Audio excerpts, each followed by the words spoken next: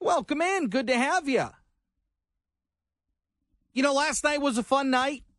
Lions got a big win Monday Night Football against the Las Vegas Raiders, 26-14. And Lions rookie Jahmyr Gibbs had himself a coming-out party. 189 all-purpose yards, 152 on the ground, had a touchdown. The Raiders, meanwhile, had just 206 yards of total offense through 4 quarters in an NFL game. I mean, that is brutal, and it was never even 12 points close. Detroit was the better team by far, which was a good sign, I think, coming after that stinker out in Baltimore when they just couldn't get anything going against the Ravens. And still, even last night, I mean, offensively, I think they were in the red zone 5 times, and they scored once. So that's not good enough. But I think defensively is where the story was last night. I mean, there is just no doubt that the defense has gotten better and better over Dan Campbell's tenure as head coach and as Brad Holmes' tenure as general manager. They have put together a very good unit, and still a lot of depth guys are playing, and they're needing to step up because of different injuries, and they have. And even the draft picks that Brad Holmes has been able to cultivate have just been really good players. It's a very exciting time. So the Lions 6-2, they go to a bye week, which is probably a good time on their schedule. Try to get a little bit healthy. Their strength of schedule going forward is pretty soft. So it's going to be fun. What wasn't fun, though, was in the middle of the game, news broke out of Oxford. And it was the long-awaited report, the circumstances about what went wrong inside Oxford High School leading up to that shooting. Guidepost Solutions was the investigating entity that was hired begrudgingly by the school district after parents needed to become pretty vocal about getting an independent investigation. So what did the report find? It found that Superintendent Tim Thorne, former Superintendent Tim Throne, Assistant Superintendent Jill Lamond, Assistant Superintendent Denise Sweat were most at fault for ignoring the signs that Ethan Crumbley was troubled and could possibly carry out an attack of the manner in which he did. Investigators in that report say responsibility too often was denied and shifted elsewhere. It really is an explosive report about how Crumbley was able to carry out the attack and what the district didn't do. We'll talk about that more momentarily. Meanwhile, this situation involving Michigan football and the sign-stealing operation just took a very strange turn. Now, Central Michigan University says they're investigating whether Connor Stallions, who's the U of M football staffer at the heart of all of this, if he was on the sidelines during Michigan State and Central's game on September 1st to start the year. There is a photo circulating social media of a person who looks a lot like Connor Stallions wearing a Central Michigan hat, a Central Michigan shirt, and sunglasses. Amy Folan, the athletic director at Central, says they're in the process of determining the facts surrounding the allegations that Stallions was on the sidelines. Stallions graduated from Lake Orion, went to the U.S. Naval Academy. He's listed as an analytics assistant to Michigan. I have seen different reports. It's hard to really tell exactly what happened here, but this took another strange turn. That this guy was on the field at Spartan Stadium as a Michigan staffer wearing Central Michigan gear. I mean, this is like if 007 were to meet college football. Like, this guy is now dressing up in disguises. It is unbelievable. So we'll continue to follow that. Meanwhile, there are a number of representatives in Washington, D.C. calling for a ceasefire between Israel and Hamas. And now former presidential candidate Hillary Clinton says that a ceasefire would be a gift to the terrorist government. I want to play some audio here. Here's Hillary Clinton talking about why a ceasefire with Hamas and Israel just wouldn't work. Ceasefire now do not understand Hamas. That is not possible. It would be such a gift to Hamas because they would spend whatever time there was a ceasefire in effect rebuilding their armaments, creating stronger positions to be able to fend off an eventual assault by the Israelis. So we're in a very different world. I don't think it had to be the world we're in, but that's where we are, and we've got to figure our way forward through it. Count me as somebody who agrees with Hillary Clinton there. A ceasefire just makes zero sense because, newsflash, terrorists don't play by the same game that everybody else does. So I tend to agree with Hillary Clinton there. Meanwhile, I told you about that Oxford High School report. It's a 572-page report, third party, conducted by Guidepost Solutions, and it's concluded that Oxford High School shooting could have been prevented with proper training, and it would have been further helped if guidelines have been in place. WJR senior news analyst Marie Osborne here with some of the details from that report. Hi, Marie. Hi, Chris. So at the core of this report, which was conducted by Guidepost Solutions, it found that the shooter, Ethan Crumley, was not identified as a threat because authorities at the school failed to recognize that his statements, his conducts, his drawings, they all suggested that he could cause physical harm to the school. Guidepost was hired to do this report in May of last year. You'll remember there was a lot of public pressure for this, and it found that at every level the district failed to provide a safe, secure environment for students. The report, though, did not find intention or callousness or wanton indifference, but did note failure and responsibility by omission. The report also said that too often the responsibility was shifted elsewhere or even denied. The report named several individuals who bore most of the blame for failing to be proactive in handling the shooter. Number one, the former superintendent, Tim Thorne. His two assistant superintendents, a counselor, a dean of students, the Oxford High School principal, and Guidepost singling out the former superintendent Thorne and his assistants and the school board for most of the blame for failing to have the threat assessment guidelines in place. The lack of the guidelines also falls at the feet of the board because, according to the report, the board authorized the superintendent to create those guidelines, but they never checked up to make sure they were actually implemented. The board also had not adopted a suicide intervention policy, and they say that was really critical, very important, because more than 3/4 of school shooters in the United States had previously expressed suicidal thoughts, according to the investigators. Chris, members of the investigation team will visit the high school on Thursday. They plan to discuss this report in 3 sessions at 1:30, 3:30, and 6:30. And you can well imagine this is going to be a very tense time at the school. It's going to be tense. It's going to be emotional for the families of those lost, to the families of those hurt, and the families of those children that are going to be forever impacted by this because of the due diligence not being done at the top, according to this report. I think it's incredibly sad. Marie Osborne, thank you very much. Thank you. In the meantime, we'll get into this a little bit more. Todd Flood will join us coming up momentarily. Don't go anywhere. JR Afternoon right here on WJR. I think this report kind of goes hand in hand in what we've been talking about the last few days. When it comes to mass shootings in this country, we need to make sure we're following our protocols. Well, even take a step back, we need to have the protocols in place. And that's something that the Guidepost report, I think, highlights. I'd love to get your thoughts on this.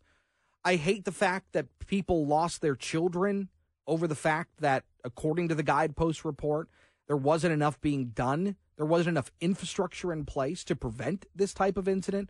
But I'd love to get your thought from on this particular matter. 800-859-0957, 800-859-0WJR. Here's, in a nutshell, what this report says. I'll read a couple of quotes from it. Our independent investigation established that the shooter was not identified as a threat because individuals at Oxford High School failed to recognize on November 30th, 2021, that the shooter's conduct, statements, and drawings suggested that he might cause physical harm at the school. They also say, in short, responsibility too often was denied and shifted elsewhere. Taken together, when responsibility is everywhere else, it rests nowhere. And I think that's a pretty good way to sum up exactly the failures at Oxford High School. Todd Flood, attorney, joins us. Todd, it's good to have you. Obviously, you have been close to this story for far too long. And I'm just curious, after this report, is there a situation now where these folks, the superintendent, the assistant superintendent, everybody down to the counselor who was named in that report, is there an opening here for liability legally for these people now? Well, Chris, I am involved. Obviously, I represent one of the victims in the case, and we are in a civil case right now, both in the federal courthouse and in the state courthouse. And I think this report buttresses the culpability and the civil liability of gross negligence times 10. Now, put 5 lawyers in a room and you'll get 7 different opinions. But at the end of the day, here, the fact of the matter is you have to put all of the circumstances together. Who knew what? When did they know it? And what did they do about it? On the 29th, you got a counselor and a dean of students that have more information about this shooter, as they put it, to prevent. Now take it one step more. On the 30th, when they get more disturbing news and they don't believe the shooter is a threat to himself or others, when the shooter is interviewed, he goes, "Oh, no, I'm not, everything's fine." They don't believe him. They even testify to that. It's mandated, as you put it well succinctly, that they have to do certain steps. They must then, in turn, see if he has something to injure himself. Does he have a knife? Does he have a gun? It was in the backpack that they had possession of, that the dean of students has possession of? The gun and the bullets. They didn't, even though they knew he was lying, they failed. And this report points that out. Do you feel that this is why there was so much reluctancy to hire an outside firm to conduct this investigation? That's. I think there's some truth to that statement. I think there was reluctancy. I know. I happen to know one of the authors in this case, and he is a very, very good and thorough investigator, legally trained, and he did an amazing job, and he didn't hold any punches. I do have a problem with some of the things he said in the very beginning when he said there was a failures act. Actually, there were overt acts by certain administrators and teachers. I shouldn't say teachers, but administrators, that they did overt acts. They took it to a next level. It wasn't just a failure to act. They made emails, telephone calls, text messages, and in essence telling, hey, no threats here. Well, that's not the case. There was a threat. And so I have an issue with that. But the bigger thing here is, to me, my hat's off to Karen McDonald, because she worked, obviously, if you read the opening in this, they worked hand in hand with the prosecutor's office, got a lot of information, and they worked thoroughly through it. I think she's prosecuting the right people, because the parents in this particular case basically weaponized, gave this young man who was spiraling out of control a gun. We can argue about that all day. I'm not prosecuting bad parenting. I'm prosecuting the fact that they put my client along with others in peril. I think that's the right move, and it's a rarity, but I think it's the right move. And I compliment the Guidepost for putting this together, because my client, the Watson family, they want transparency. They want honesty. They want integrity. They would probably not even have sued even though their son was shot. Yeah. They probably would not have sued if there was transparency, honesty, and thoroughness to it. But the cover-up was too much there. And they even talk about it in this report, the reluctancy of, and not the reluctancy, the flat-out denial of being interviewed. Yeah, I think that's I think that's incredibly telling. I think people at the top knew that not only were they not creating the type of infrastructure that they needed to check a student like this.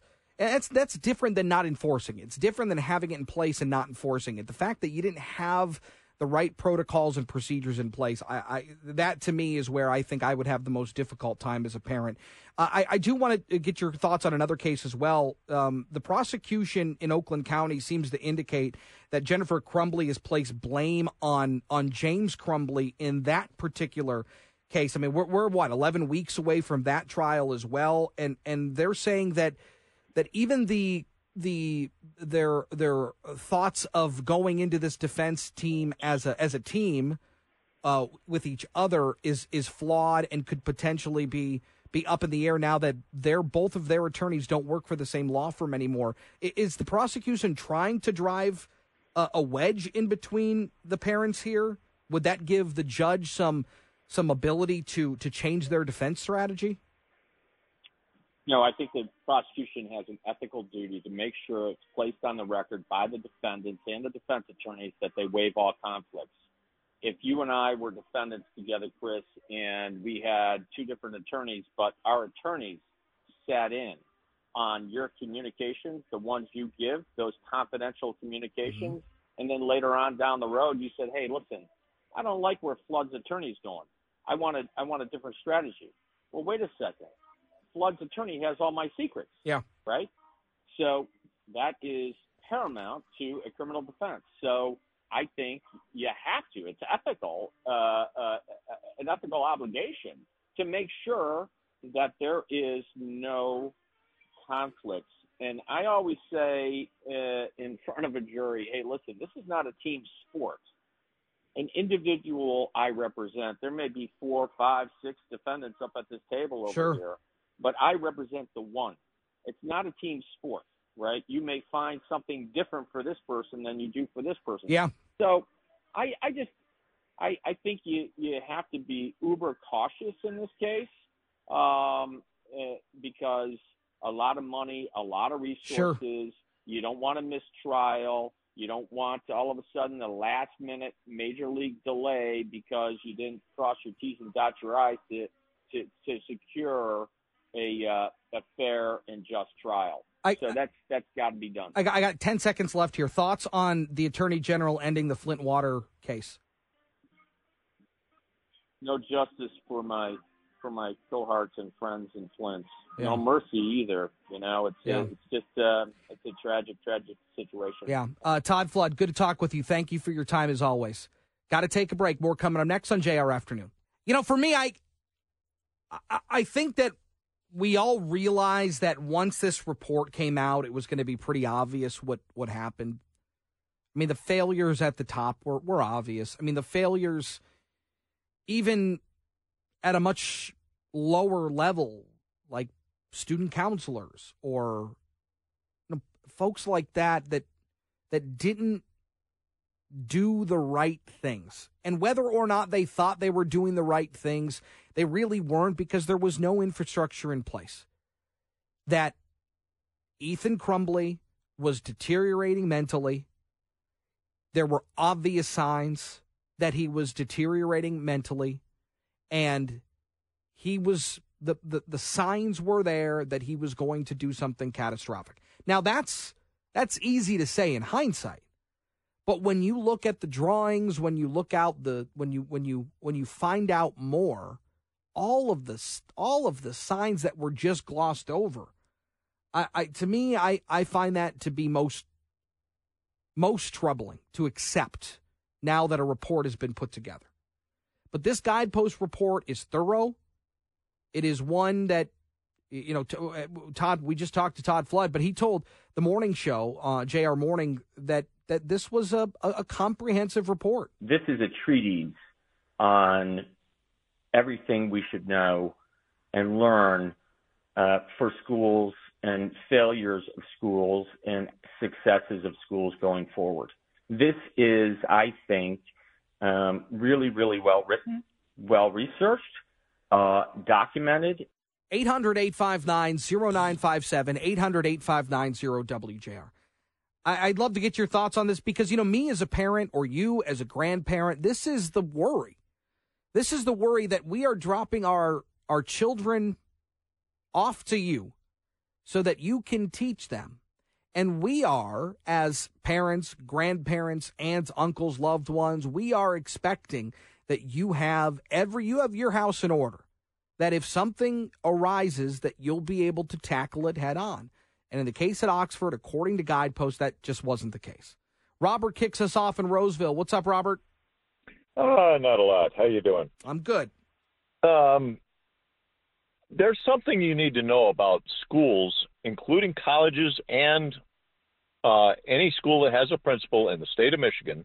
The principal has certain amount of law enforcement authority to order children to be taken off of school grounds. Mm-hmm. At least that much authority. They have that written within the laws of the state of Michigan. I cannot quote them chapter and verse. I'm driving. Okay. But when the principal told the parents, you are taking your child home, and they said, oh, no, we have appointments, the next words out of the principal's mouth should have been said, yeah, and they include taking your son out of here. Mm-hmm.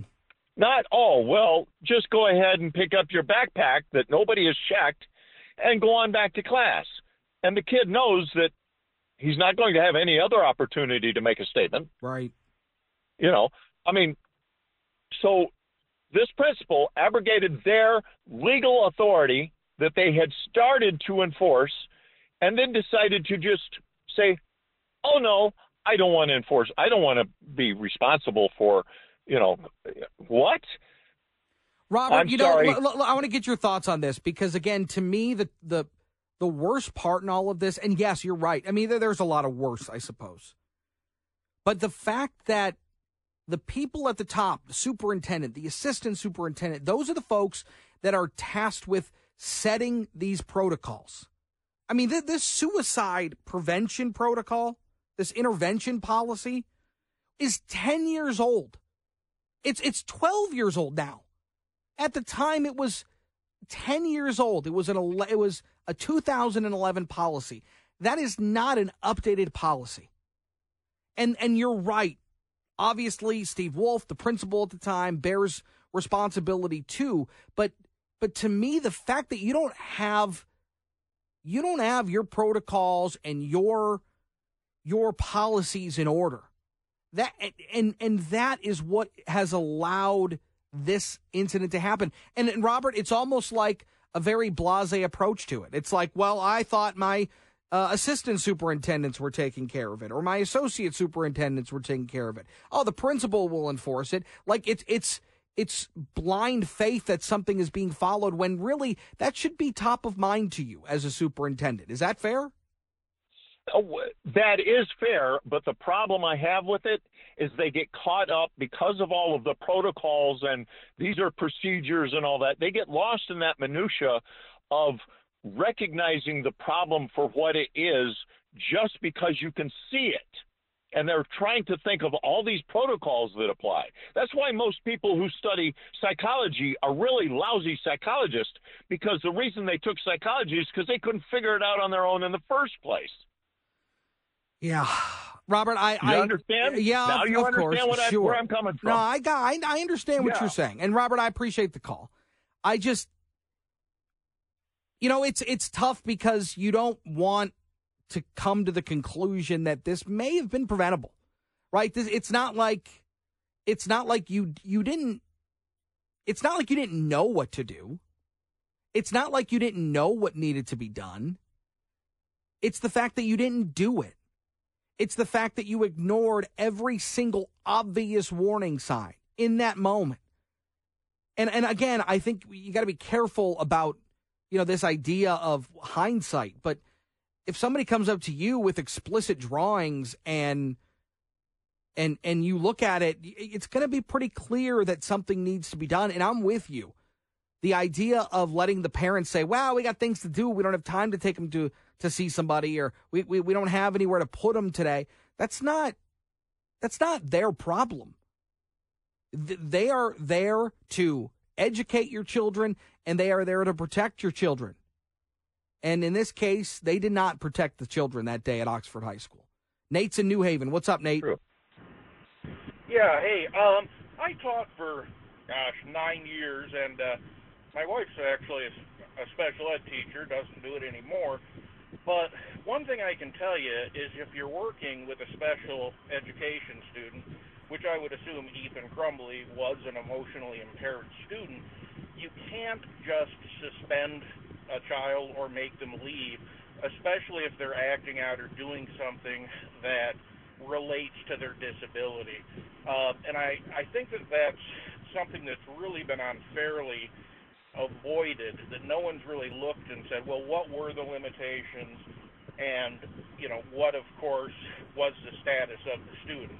Nate, at this point, I don't believe that the status of Ethan Crumbly was anything other than a normal student. Like, I don't think he had any special designation. I don't think he was receiving extra care for X, Y, and Z. I don't believe that there was any sort of additional attention paid to Ethan Crumbly. And I think that's part of the reason why eventually, when they tried to get the student out of the school and the parents refused, I mean, maybe that was a step in that direction of finding, not only what was wrong, but then if there was something else that the school needed to do. But the parents wouldn't take him that day, and then they didn't force him to take him. Yeah. The only time I've ever seen a student be able to parent to refuse a suspension is if they were, in fact, receiving special services. But that's something, I don't know if that's something you could ever check into. Sure. Him being a minor at the time, and right. if you could look at it. But it certainly would be nice to know. All right, Nate, good stuff. Appreciate the call, man. Let's go to Aaron in Northville. Hey, Aaron. Hi, Chris. Hi. I am wondering why you're extending grace to the school. I don't know why. I hear your callers, and I agree with them. I feel like why you keep saying, well, we don't want to say that it could have been prevented. It absolutely could have been prevented. Well, and look, here's why. Aaron, here's why I say that. It's because there are so many extenuating circumstances that I don't have control over.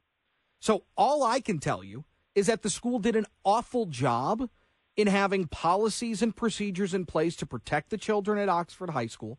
They didn't do a good enough job of making Ethan's parents take him that day. And they ignored every warning sign, every obvious warning sign that this kid needed serious help. I don't know how I'm slow rolling this or being kind to the school district. I think they did a terrible job. Okay, but you keep saying it's dangerous to say that they didn't. It's not. They were 100% enough warnings, and I feel like they should be held accountable. My children did not attend public school, but there was zero grace policy for any of those things. Right. It was wonderful because if a kid had a problem, it was taken care of. Mm-hmm. And I know the public school has to be a little more careful, but yeah, I do think they need to be held accountable. And it was awful, and it was preventable. I agree. Aaron, I appreciate the call. I'm up against the break. Got to take a break. More coming up next on JR Afternoon.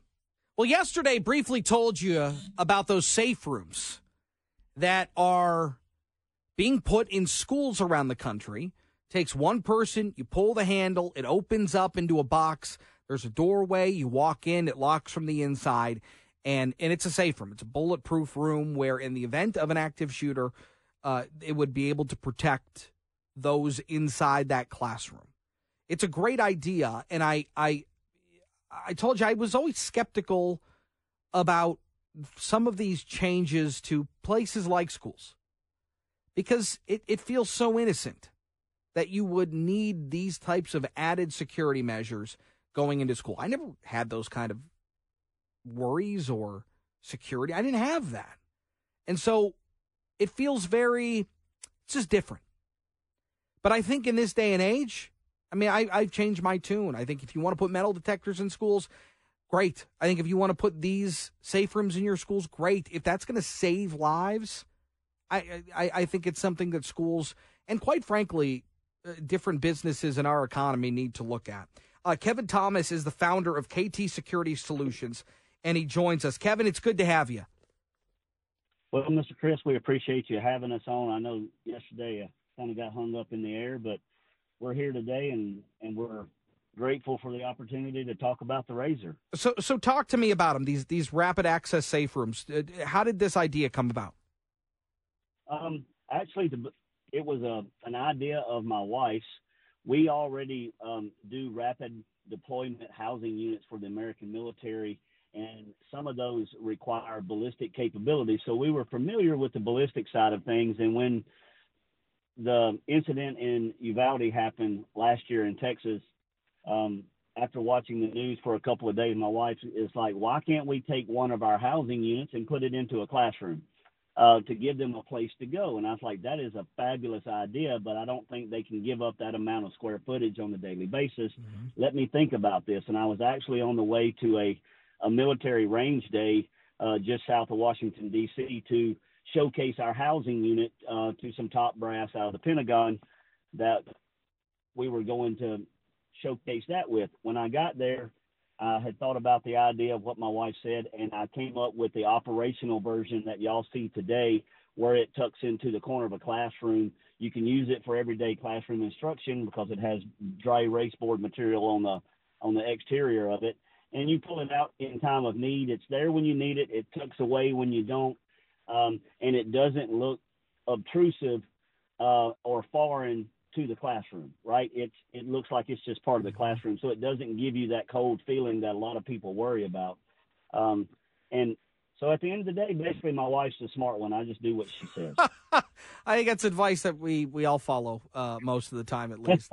I think that, Uvalde happened not long after Oxford happened up here in Michigan.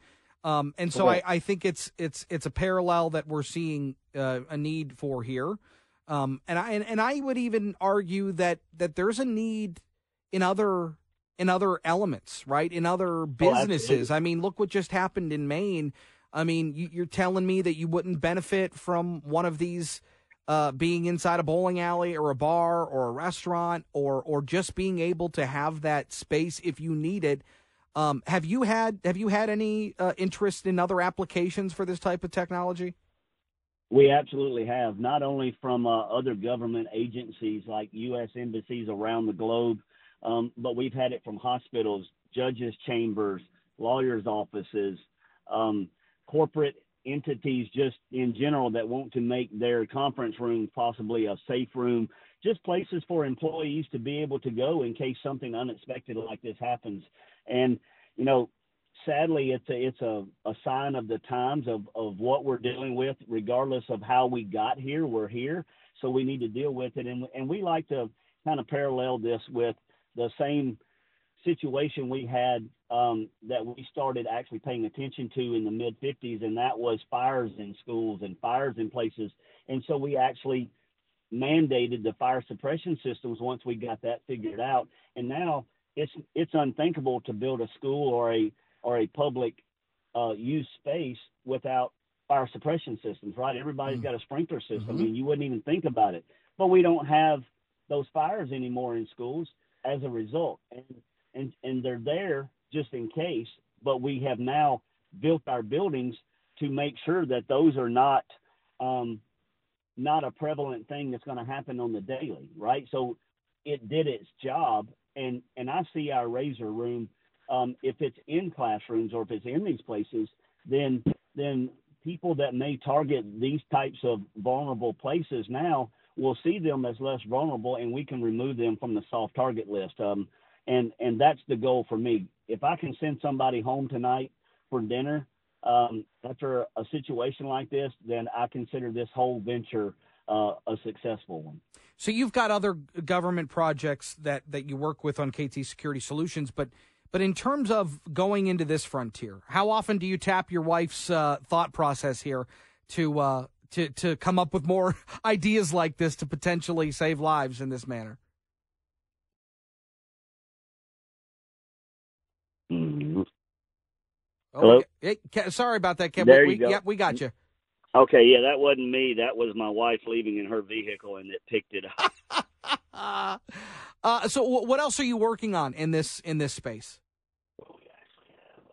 We also layer our razors with shooter detection systems, which is the only Department of Homeland Security approved shot detection system that we couple with our razor that goes throughout the school or the public entity in which we put these in, and it alerts you kind of like an Amber Alert. It goes out to everybody that is on that list that is supposed to receive this information in real time, and in under 1 second, we can pinpoint where the shots are fired on that location, whether it's, one end of campus or the other, the third floor, the first floor, or the 15th floor, and we let you know so you can make an educated decision on how to do what you need to do. Do you need to shelter in place? If you shelter in place, we have the razor.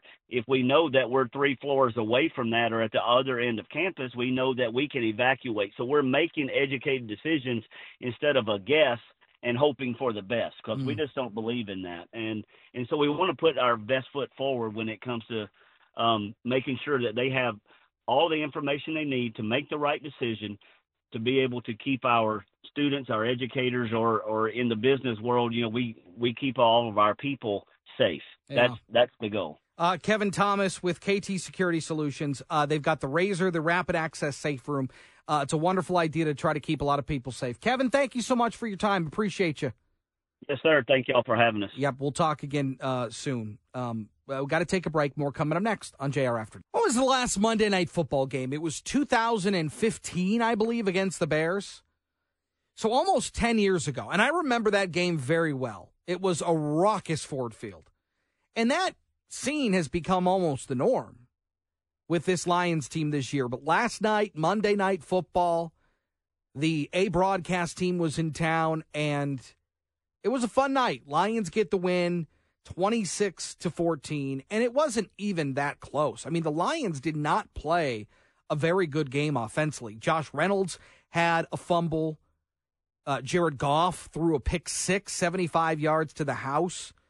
And there was another fumble by the goal line by Craig Reynolds that was very questionable. I thought a terrible call by the referees, but nonetheless, it was ruled a turnover. They reviewed it. There was nothing to really show that you could overturn it.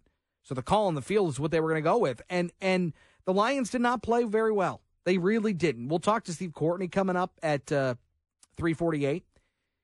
But the fact that they didn't play well on offense, I think, shines a light on how well they did play defensively. I mean, it was a clinic.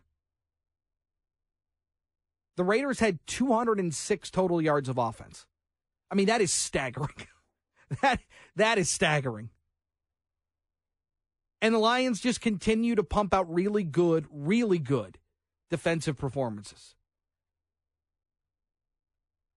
Is that true? All right, hold on. I got some breaking news on the Lions. I got Brian, do me a favor. Search Lions trades. I believe the Lions just made a deal. Hold on. I got to find it real quick. The Lions, according to Jeremy Fowler, are trading for wide receiver Donovan Peoples-Jones, the former Michigan Wolverine product. And this isn't, I don't know if this is, look, trade deadline is today. I don't know that this is more of I believe, a replacement for Marvin Jones, who left the team to go handle family matters. Certainly going back to Donovan Peoples-Jones' career at Michigan, even his early career in Cleveland, he was able to stretch the field a little bit. He doesn't have Jamison Williams type of speed, but a decent option, probably a fourth option going forward. But Jamison Williams has been not good this year. since he's been back from suspension, which has only been a few games, but he's had a couple very catchable passes that he's dropped, had the long touchdown pass 2 weeks ago, but he's been a little bit of a disappointment. And so the Lions needing some help on receiver, and they go out and get Donovan Peoples-Jones from the Browns. Is there, was there a compensation? No, we don't know that yet. All right, so we're going to continue to look for that. But the Lions, big win last night. They're 6-2 heading into the break. And, look, things are looking up. The schedule lightens up. I think it's going to be a very fun rest of the year. But they got to take care of business, and the Lions now getting active on the trade market, trading for Donovan Peoples-Jones. A little bit of breaking news there for you. In the meantime, during the game last night, the Guidepost Solutions report into the circumstances about the Oxford High School shooting was released. And much of the blame goes to the top brass, the former superintendent, assistant superintendents, were, they say, at fault most for ignoring signs that Ethan Crumbley was troubled and that he could carry out a possible deadly attack at that facility. Investigators also said that responsibility too often was denied and shifted elsewhere. Taken together, when responsibility elsewhere rests elsewhere, it rests nowhere. And I think it's a very powerful statement. And it is a report that I would imagine comes as both some potentially closure for families, as they don't have to wonder anymore, and also an incredible deal of anger, frustration that the school didn't do their job. They didn't hold their end of the bargain up, at least when it came to protecting students. When you drop your children off at school, they are in charge.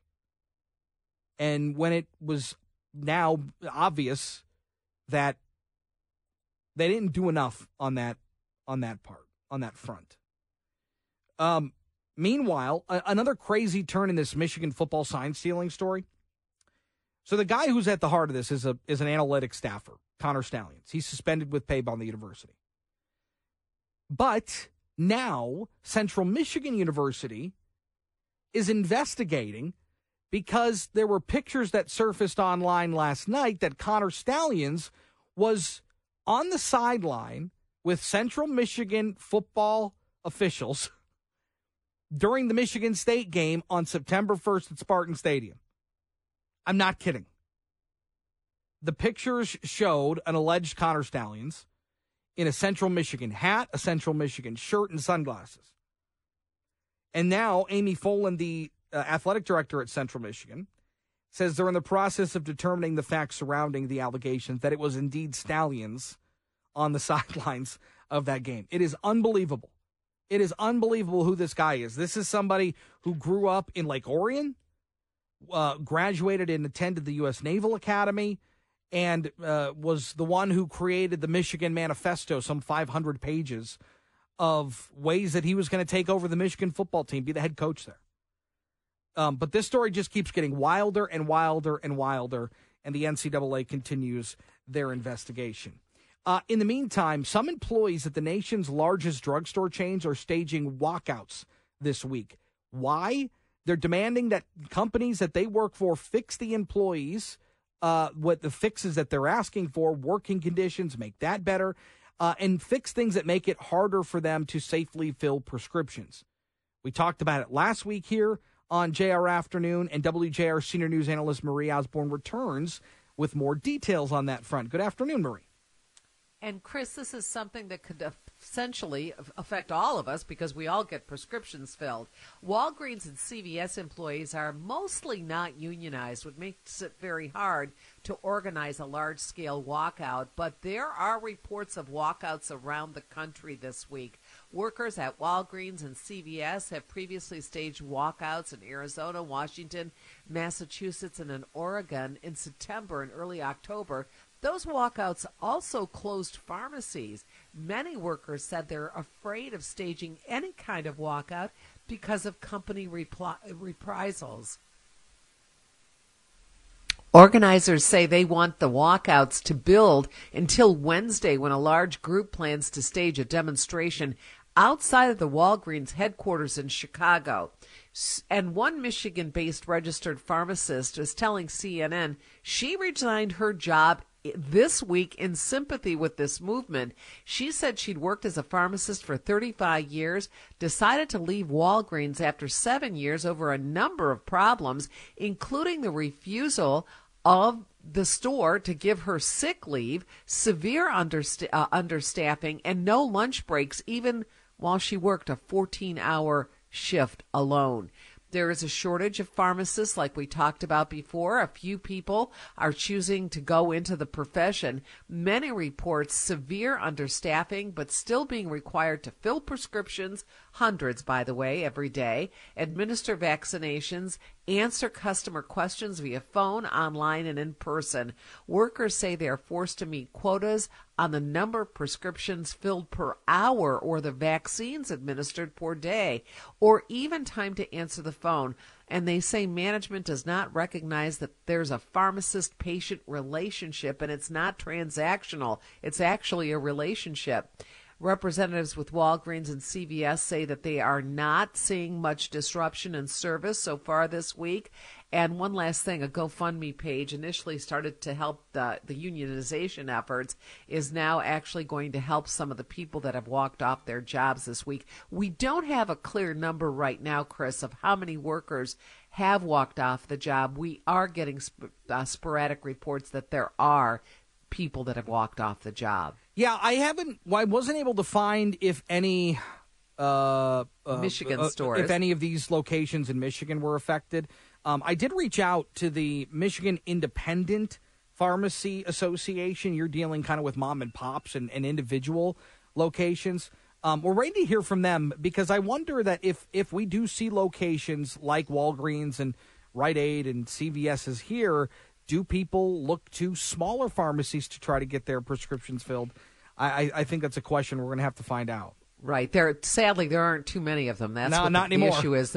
These big guys came in and moved a lot of those small mom and pop operations out. So that's the other problem we're faced with. Yeah. Marie Osborne, thank you very much. Thank you. Got to take a break. More next on JR Afternoon. All right, welcome back. The breaking news regarding your Detroit Lions is we got a trade. Trade deadline is today. Is it 4 o'clock? 4 o'clock is the deadline today, right? 4 o'clock. And we've got a deal. Donovan Peoples-Jones is coming home. Yes, Donovan Peoples-Jones played his college ball at the University of Michigan, and he's a Detroit guy. Born in Detroit, went to Cass Tech. This is somebody who, if I remember right, when he was at Michigan, wanted to be a doctor after his playing career. A really good kid, really good player. If you look at his stats from this year, it's not very good through 7 games that he's played in. He's got 8 catches for 18 yards. 8 catches on 18 targets for 97 yards this year. Last year was kind of his breakout year.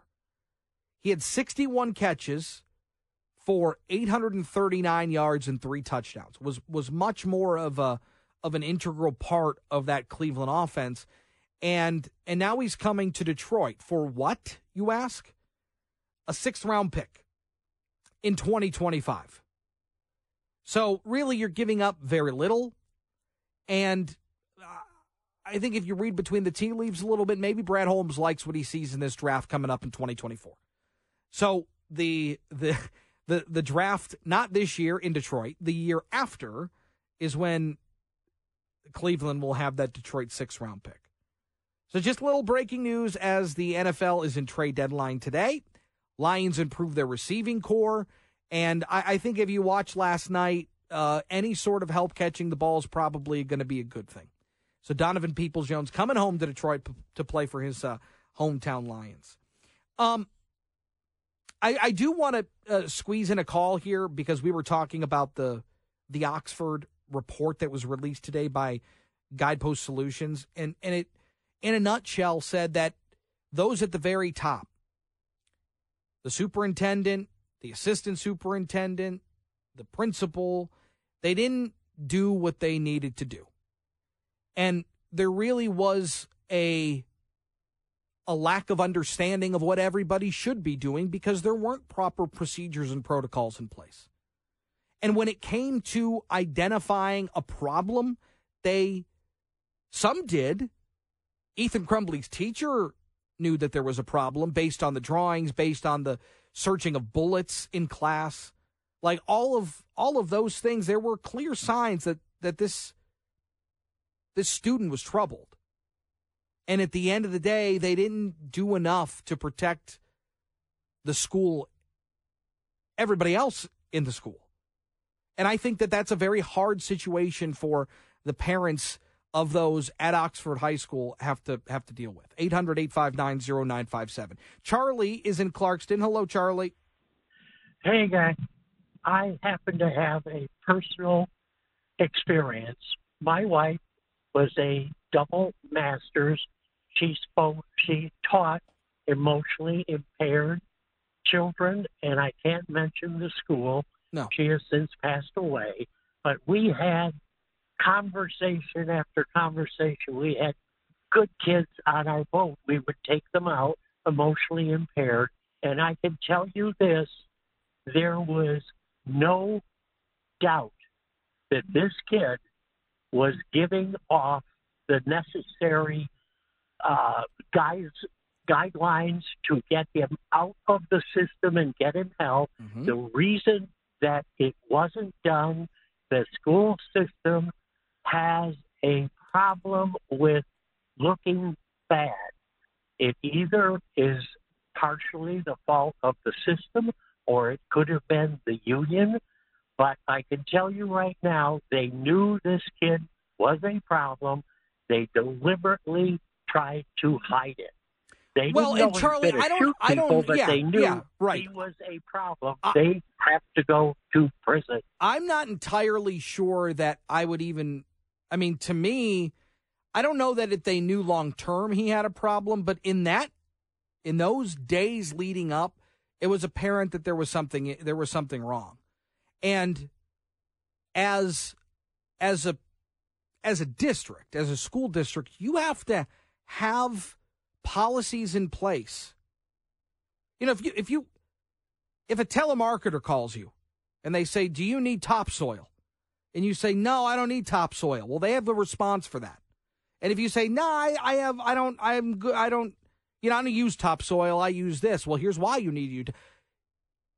The school didn't have that script. They didn't have those answers to all of those questions or statements. Because what should have happened when the counselor said, "You got to take your kid out of school and go get him some help, medical attention from a professional," and the parent said, "No, we're too busy," that's not our problem if you're too busy. Our problem is that he can't be here anymore, and we have a school full of kids that we are also looking after. So it doesn't matter to us how busy you are. That is your problem to deal with your schedule. And so when those policies and procedures aren't in place, that you just assume. Everybody assumed. The superintendent assumed that the assistant superintendents were looking into it. The superintendents assumed that those policies were in place. And when everybody just assumes that everything's there and everybody's following it, people fall through the cracks.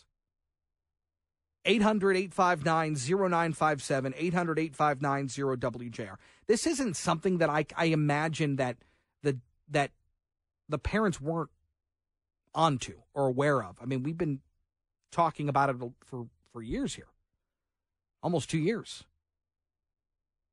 The signs that we saw in the media, that there were obviously gaps in the fence and there wasn't anything to repair those holes. And so while I believe that this is probably a pretty tough day for those families in Oxford, I don't know that it's surprising. I don't know that it's something that completely caught them off guard. I think it's probably more validating their initial thoughts in the aftermath of that shooting. 800-859-0957, 800-859-0WJR. Today is Halloween. Brian, do you pass out candy? Do you go out? What's the fare that you give out? I still trick or treat? Yeah. I just, free candy's free candy. Right. awful big for a 10-year-old. What do you? Hey, leave me alone. Just give me a candy. What do you? What do you hand out at the Morton residence? Do you hand anything out? We don't get a lot of kids at our house. We didn't, so we don't usually buy candy because then Grandpa sits in the chair and eats candy and goes, "Wish those kids would come by." Yeah, yeah. But we usually, if we do, I like what I brought in today: 100-gram bars, Baby Ruths. Now the question is, do you give out full size or do you give out the little ones? Danielle gives out full-size candy bars at her house. You're funny. Do you give candy out? I live in a trailer park. They don't really trick or treat there. Oh. Why? I don't know. Okay. There are a lot of kids, but they don't trick or treat. I think they take them elsewhere. All right, fair enough. Mm-hmm. We don't get any kids either, and I've got 2 little kids, so we go out. I don't do the bowl thing, but I know some people do, and that's cool. But there is another story that I want to talk about coming up. JR Afternoon, can I help you? And it's about these urban myths about Halloween candy. You know, the needle in the candy apple. That's not an urban myth, I'll tell you that. Well, according to the story in the Washington Post, it is, and we'll talk about it coming up. Apparently, Danielle has real-world experience. Oh, my. All right, that's next on JR Afternoon. Don't go anywhere. And that's what I was waiting for. Very good. 800-859-0957, 800-859-0WJR. All right, I want to get to the Halloween story just momentarily. Danielle apparently is eating needles. We'll get to that coming up here in just a second. But this situation involving pharmacists walking out is one I imagine is going to be pretty impactful to a lot of communities and may very well impact you if you get your medication from some of these locations. I don't think we've had any in Michigan yet, walkouts. But it's not to say that it wouldn't happen yet. And the idea here is that employees at places like CVS, like Walgreens, say that their working conditions aren't good. It's making them, it's hard for them to fill prescriptions safely. And it's putting the health of customers at risk, and they're trying to do something about it. The problem is they're not unionized. So when they walk out, it is incredibly difficult to deal with. Dr. Susan Davis is an associate dean of pharmacy at Wayne State University and joins us. Doctor, good to have you. Hi, thanks for having me. How big of a problem is this? It's a great question. I think, as you said, I haven't heard of walkouts locally here in Michigan, but I have heard from our community pharmacy colleagues that this is a very big problem. The walkouts were announced and communicated mostly via social media with that catchy title, Pharmageddon.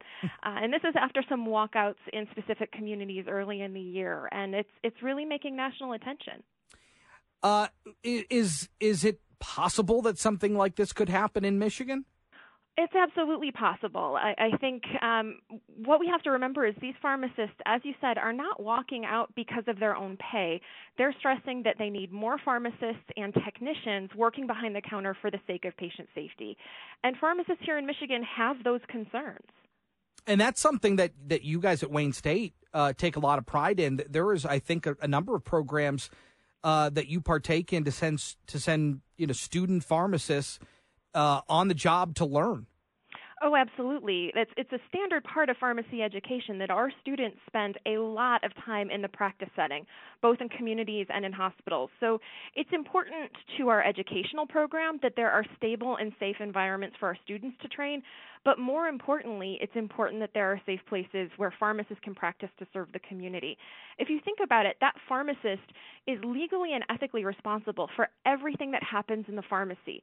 That means filling and verifying prescriptions, identifying problems with those, communicating with physicians and insurance companies to fix the issues, answering patient questions, answering the phone that never stops ringing, and managing inventory. In some pharmacies, if they don't have a technician, they're doing all of that alone. And in pharmacies that are busy, they don't have enough technicians. So those are the big issues that these pharmacists are talking about. Go ahead. Other thing... Oh, go ahead. No, go ahead. I mean, the other thing is it's vaccine season. Vaccines are given year-round, but right now we're in a peak season for influenza as well as COVID boosters and new RSV vaccines. And it's great that pharmacies have become vaccination hubs, but a lot of that shift in the work to pharmacies has happened without an increase in staffing support. So right now, this is even harder for pharmacists than usual. You know, we've seen a huge dip in numbers in the workforce in education, teachers, certainly in nursing. It continues to be a problem. Are you still seeing robust numbers in pharmacy, or are you seeing a dip there as well? I mean, how difficult is it, and how real are these problems that these pharmacists are facing? Yeah, we've been seeing a dip not only in the workforce, but in applications to pharmacy programs across the country. And that's been happening for years. We have pharmacists who are leaving the practice and going to other industries, going to more entrepreneurial things, because the workload in the workforce has changed quite a bit in the past few years. So we are seeing that. And with the decrease in number of students coming to pharmacy programs, there will be a pharmacy shortage in the near future unless something drastic changes. Well, and that can really cause a lot of trouble for a lot of different folks, especially if you need medication in a timely manner. And, you know, I imagine that if you don't have enough pharmacists, you start to consolidate. It becomes harder in a lot of cases to get a lot of medication. That is exactly true. We are seeing that pharmacists, having been the most accessible healthcare professional in the country for years, we're at risk for that no longer being the case. Pharmacies are closing, they're decreasing hours, and that lack of access to that healthcare professional is going to have deep consequences for a lot of patients and communities where the pharmacist is their primary care source. Yeah. Well, it continues to be an issue, and one that I know that you'll stay on top of for us, and maybe we'll talk again very soon. Dr. Susan Davis, thank you so much. Yeah, have a great day. Yeah, Thank you do the same. 800-859-0957. It may not be a problem now, but it very well could be. And again, this isn't scare tactics. I think it's something that we need to continue to watch, because if you need medication, whatever it is, whether it's something immediate, whether it's something long term, and your pharmacist is out of commission because they're walking out, it's a problem. So we'll continue to watch this for you. 800-859-0957. I mentioned this story in the Washington Post, that a lot of these stories that you hear, drug-laced candy, razor blades, needles inside candy, are a little sensationalized, and maybe even to some extent urban legend or urban myths. And Danielle, you said that you have a story that this brought to mind. What happened? My mother told me this, actually, okay, like 3 weeks ago. Oh. She had actually heard it somewhere else, and she started freaking out because it is not an urban myth, because my grandma and my grandpa found a needle in her candy. Now, my mom has 5 brothers and a sister. So what my grandma did was called the police and said, hey, we found a needle in the candy. They had to gather up 6 kids' worth of candy, and they took it all down to the police station. They had to put it through the scanner. Oh, my gosh. Are you serious? I swear to God. So here's the other thing. I do wonder, because, you know, this story in the Washington Post talks about, you know, basically things that were reported on. I do wonder how much of this actually gets reported. How much it actually gets reported. If you find something in candy, and maybe it's really nefarious, like a needle, you're gonna report that. But if it's something, I don't know what would be not nefarious in candy that somebody put there, but maybe you don't report it. I don't know. There are a lot of stories like this. This story talks a lot about a teenager who was hospitalized after Halloween eating a cupcake. And they said that it was laced with drugs, and he overdosed. But he later admitted to overdosing on prescription medication that was not in the cupcake. There were also stories about another kid being laced with heroin, but later found out that the parents ditched their heroin inside their kid's Halloween basket in an effort to avoid police. So nobody gave him the heroin. The parents which is just horrific in and of itself. I know. I'm sorry. That's the best story I've ever heard. Where do we stash our heroin? Quick, shove it in the Halloween candy. Put it in. Put it in Put it in Timmy's Timmy's Halloween bag. Yeah. They'll never look think it was there. us. Why is Timmy acting so funny? I don't know. He's just eating Halloween candy. Oh, my God. Some people, I swear to God, it's horrific. Bob's in Allentown. What's up, Bob? Hey, Chris. Hey, what's up? I just wanted to tell you it is not a myth.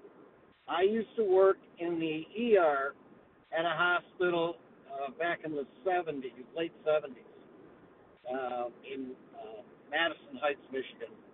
And we did candy checks every Halloween for several years. And we did, in fact, find things like sewing needles and razor blades in some of the candy. Wasn't very often, and it wasn't every year, but I would say probably out of the maybe, I'm not sure how long we did it, but there were more, it was more than one year occasion that we would find stuff. I mean, that's horrific. I mean, there's no doubt it happens. I mean, there is no doubt that it happens. I just wonder how widespread it is. I can't imagine it's as widespread as most people think. I think it's one of those things where you almost inflate it in your mind. Like it has to be a widespread problem. Somebody out there is just putting needles in their Snickers bar when they hand them out. It has to happen. I can't imagine it happens widespread. Bob, I appreciate the call. Real quick, Carl in Brighton. Hey, Carl. Hey, how's it going? Good. What's up? Well, I was calling about this pharmacy crisis. Yeah. My wife works for CVS, and they don't give them any breaks. They'd rather pay the penalty for not giving them breaks. They never have enough technicians. They're giving out shots. Flu season just kills them because they don't have the help. It's crazy. And she works in the pharmacy? She works at a pharmacy. She used to work for Target. Target sold all their pharmacies to CVS, and Target was a great place to work, but CVS has just turned that into a slave camp. Well, what does she say about these walkouts? Well, she's not into walkouts. In fact, I just told her about it because I heard it on the news. She didn't even know about it at work. Okay.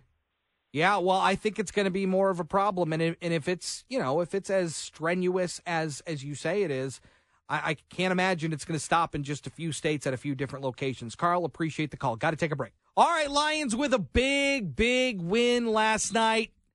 They're on the bye. They're making trades ahead of the deadline, which is exactly 10 minutes away, and we get to celebrate with one Stephen Reginald Courtney. Hello, Stevie. Hey, Chris, you sound a little excited there, lad. Good for you. It was a good night. It sure was. This conversation brought to you by the hardworking men and women at Bill Brown Ford. Forward down the field. Yes, the W's are stacking up. And how about those winged wheelers playing respectable hockey on the ice? My good friend Matt Garko and his team are stacking wins each day. Drive with the champions at Bill Brown Ford. Shop their TrueView inventory at BillBrownFord.com today. The NFL trade deadline expiring in about 9 minutes from right now. The Lions are involved in a mood, but let's take in what went down last night. Nice coming out party for running back Jahmyr Gibbs. Chris, running for a season-high 152 yards and a touchdown. As a matter of fact, during the Monday night broadcast last night with Joe Buck and Troy Aikman, Brad Holmes, Lions general manager, getting a lot of love with this 2023 draft class. You had Jahmyr Gibbs doing his thing. Sam Laporta, 8 receptions, 57 yards, a touchdown. Linebacker Jack Campbell, 4 tackles. Defensive back Brian Branch, 6 tackles. It was something to behold. The bottom line is this. The Lions at 6-2. They are also undefeated, 3-0 in prime time. What do you think of that? It's huge. It is absolutely huge. And here's the thing, is they played their C- game last night. Like, they were not offensively, 5 trips to the red zone, 1 touchdown. The pick 6 was so unlike Jared Goff, a couple of fumbles. Again, they just didn't play well offensively. Defensively, boy, oh boy, that unit looks better and better almost every week, save for for that trip to Baltimore. Yeah, no doubt about it. And again, you feel really, really good for defensive coordinator Aaron Glenn. You go back to the 1-6 start a year ago, just about exactly a year ago, and a lot of folks wanted him out. Dan Campbell stuck to the fight, and last night, for example, 6 sacks on the night. How about linebacker Alex Anzalone? Huh? He's playing great football. Is he getting the job done? A couple of sacks for him, and Aleem McNeil slimmed down. He's lost like 33% body fat. I wish we could all say that, but it's showing up in what he's doing on the field. A couple of sacks for him as well. Let's get to the deal in the time we have there, young Chris. The Lions getting together with the Cleveland Browns. A little bit of a homecoming here. They acquire wide receiver Donovan Peoples-Jones. Yes, the same one that went to the University of Michigan. He was a 6th-round pick out of that university in 2020. Peoples-Jones right now, 8 receptions, 97 yards this season. He also went to Detroit Cass Tech. So if you're Donovan Peoples-Jones, couldn't work out any better wearing the Honolulu blue and silver. And one of the great times to be a Lion in a long, long time. Yeah, he's coming in at a good time. Ken Brown comes in here, high-stepping to the Cass Tech fight song. Another Cass Tech stars. Look at you, Kenny. And funny thing, me and his mother graduated high school same year. I just saw. Did you? I see her all the time. Does he still want to be a doctor? I'm not Wasn't sure that his thing? Yeah, it was because his father's a doctor. Yeah, he wanted to be a doctor after his career. Right. Smart kid. Hey, Smart. Kenny, promise me the first time you and Peoples-Jones do the secret Cass Tech handshake, record it for me, would you? I'd like to see that. Sure. Look, everybody can't go to the green and white place, okay? Right. Everybody can't go. That's fair. Yeah. That's fair. I couldn't do it. I couldn't hang. Steven, it was a fun night. Thank you. Appreciate it. And we'll talk again soon. Looking forward to it, Chris. Kenny, I'll see you tomorrow, laddie. All righty. Hi. I'm disappointed. Nice to see you. I'm Why are you disappointed?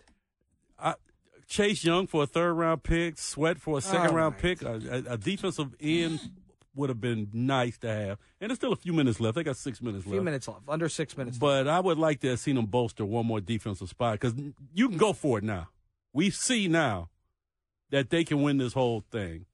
Oh, now. Well, they can win. You've been calling me crazy for weeks. Yeah, but they still have a couple pieces of this and they're young. But if you get a chance to go for it, because football is an injury sport. You don't know who's going to be healthy next year. Look at last night.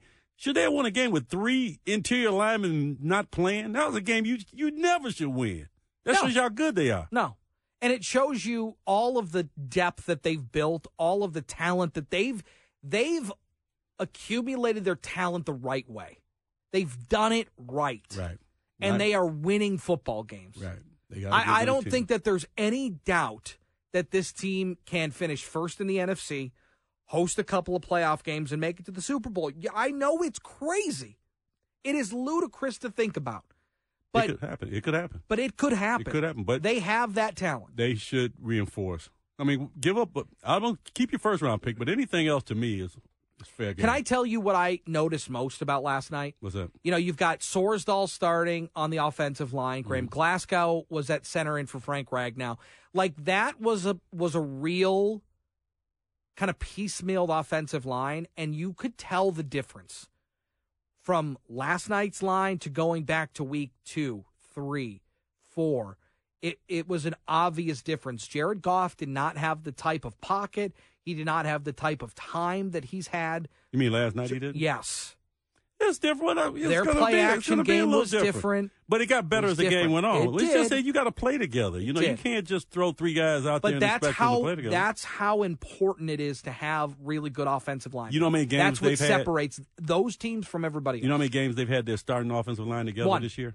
One. First game. Yeah. That was it. Well, and Decker didn't even play in the first game. Yeah, he played in the first game. Oh, they did all he play in the first game? And that was it. One game, the first game, that Kansas City game. That was it. Yeah, it is something that, and again, I think the bye week comes at a right time for them. And just remember, Max Crosby was the 2nd-best player on the field last night. And he went to Eastern Michigan University. I got them all coming today, baby. The Eastern people, the Cass people, they're just getting together. This is awful. To form. This is awful. The mega powers. He's having a really nice day. The mega powers. What are we doing today? We're talking to Alex Anzalone. We'll be talking to him in a little while. 2-sack guy last night. Huge night. Signed up with us. He becomes a superstar. Yep. And we're also going to talk to a rabbi who's saying that Harvard is having a problem with anti-Semitism. Harvard and everybody else. Well, we're going to talk about Harvard today. We're going to start at the top and work our way down. Good. I hope you do. We're going to break them all down. Because it's a problem everywhere. That's right. Till we get to junior, middle, high over there. We're going to talk about everybody. What was it? At New York City University? Kids locked in a library? Columbia or something. Columbia today? It's unbelievable. I'm all for banning the Ivy League. From what? From anything, just to get rid of them. We don't need them anymore. Just tank it? You don't need them. Yeah, I mean, look at all the Ivy League guys in politics. They're all terrible. We don't need them anymore. This is Guy Kenny Broadbrush. Nice to meet you.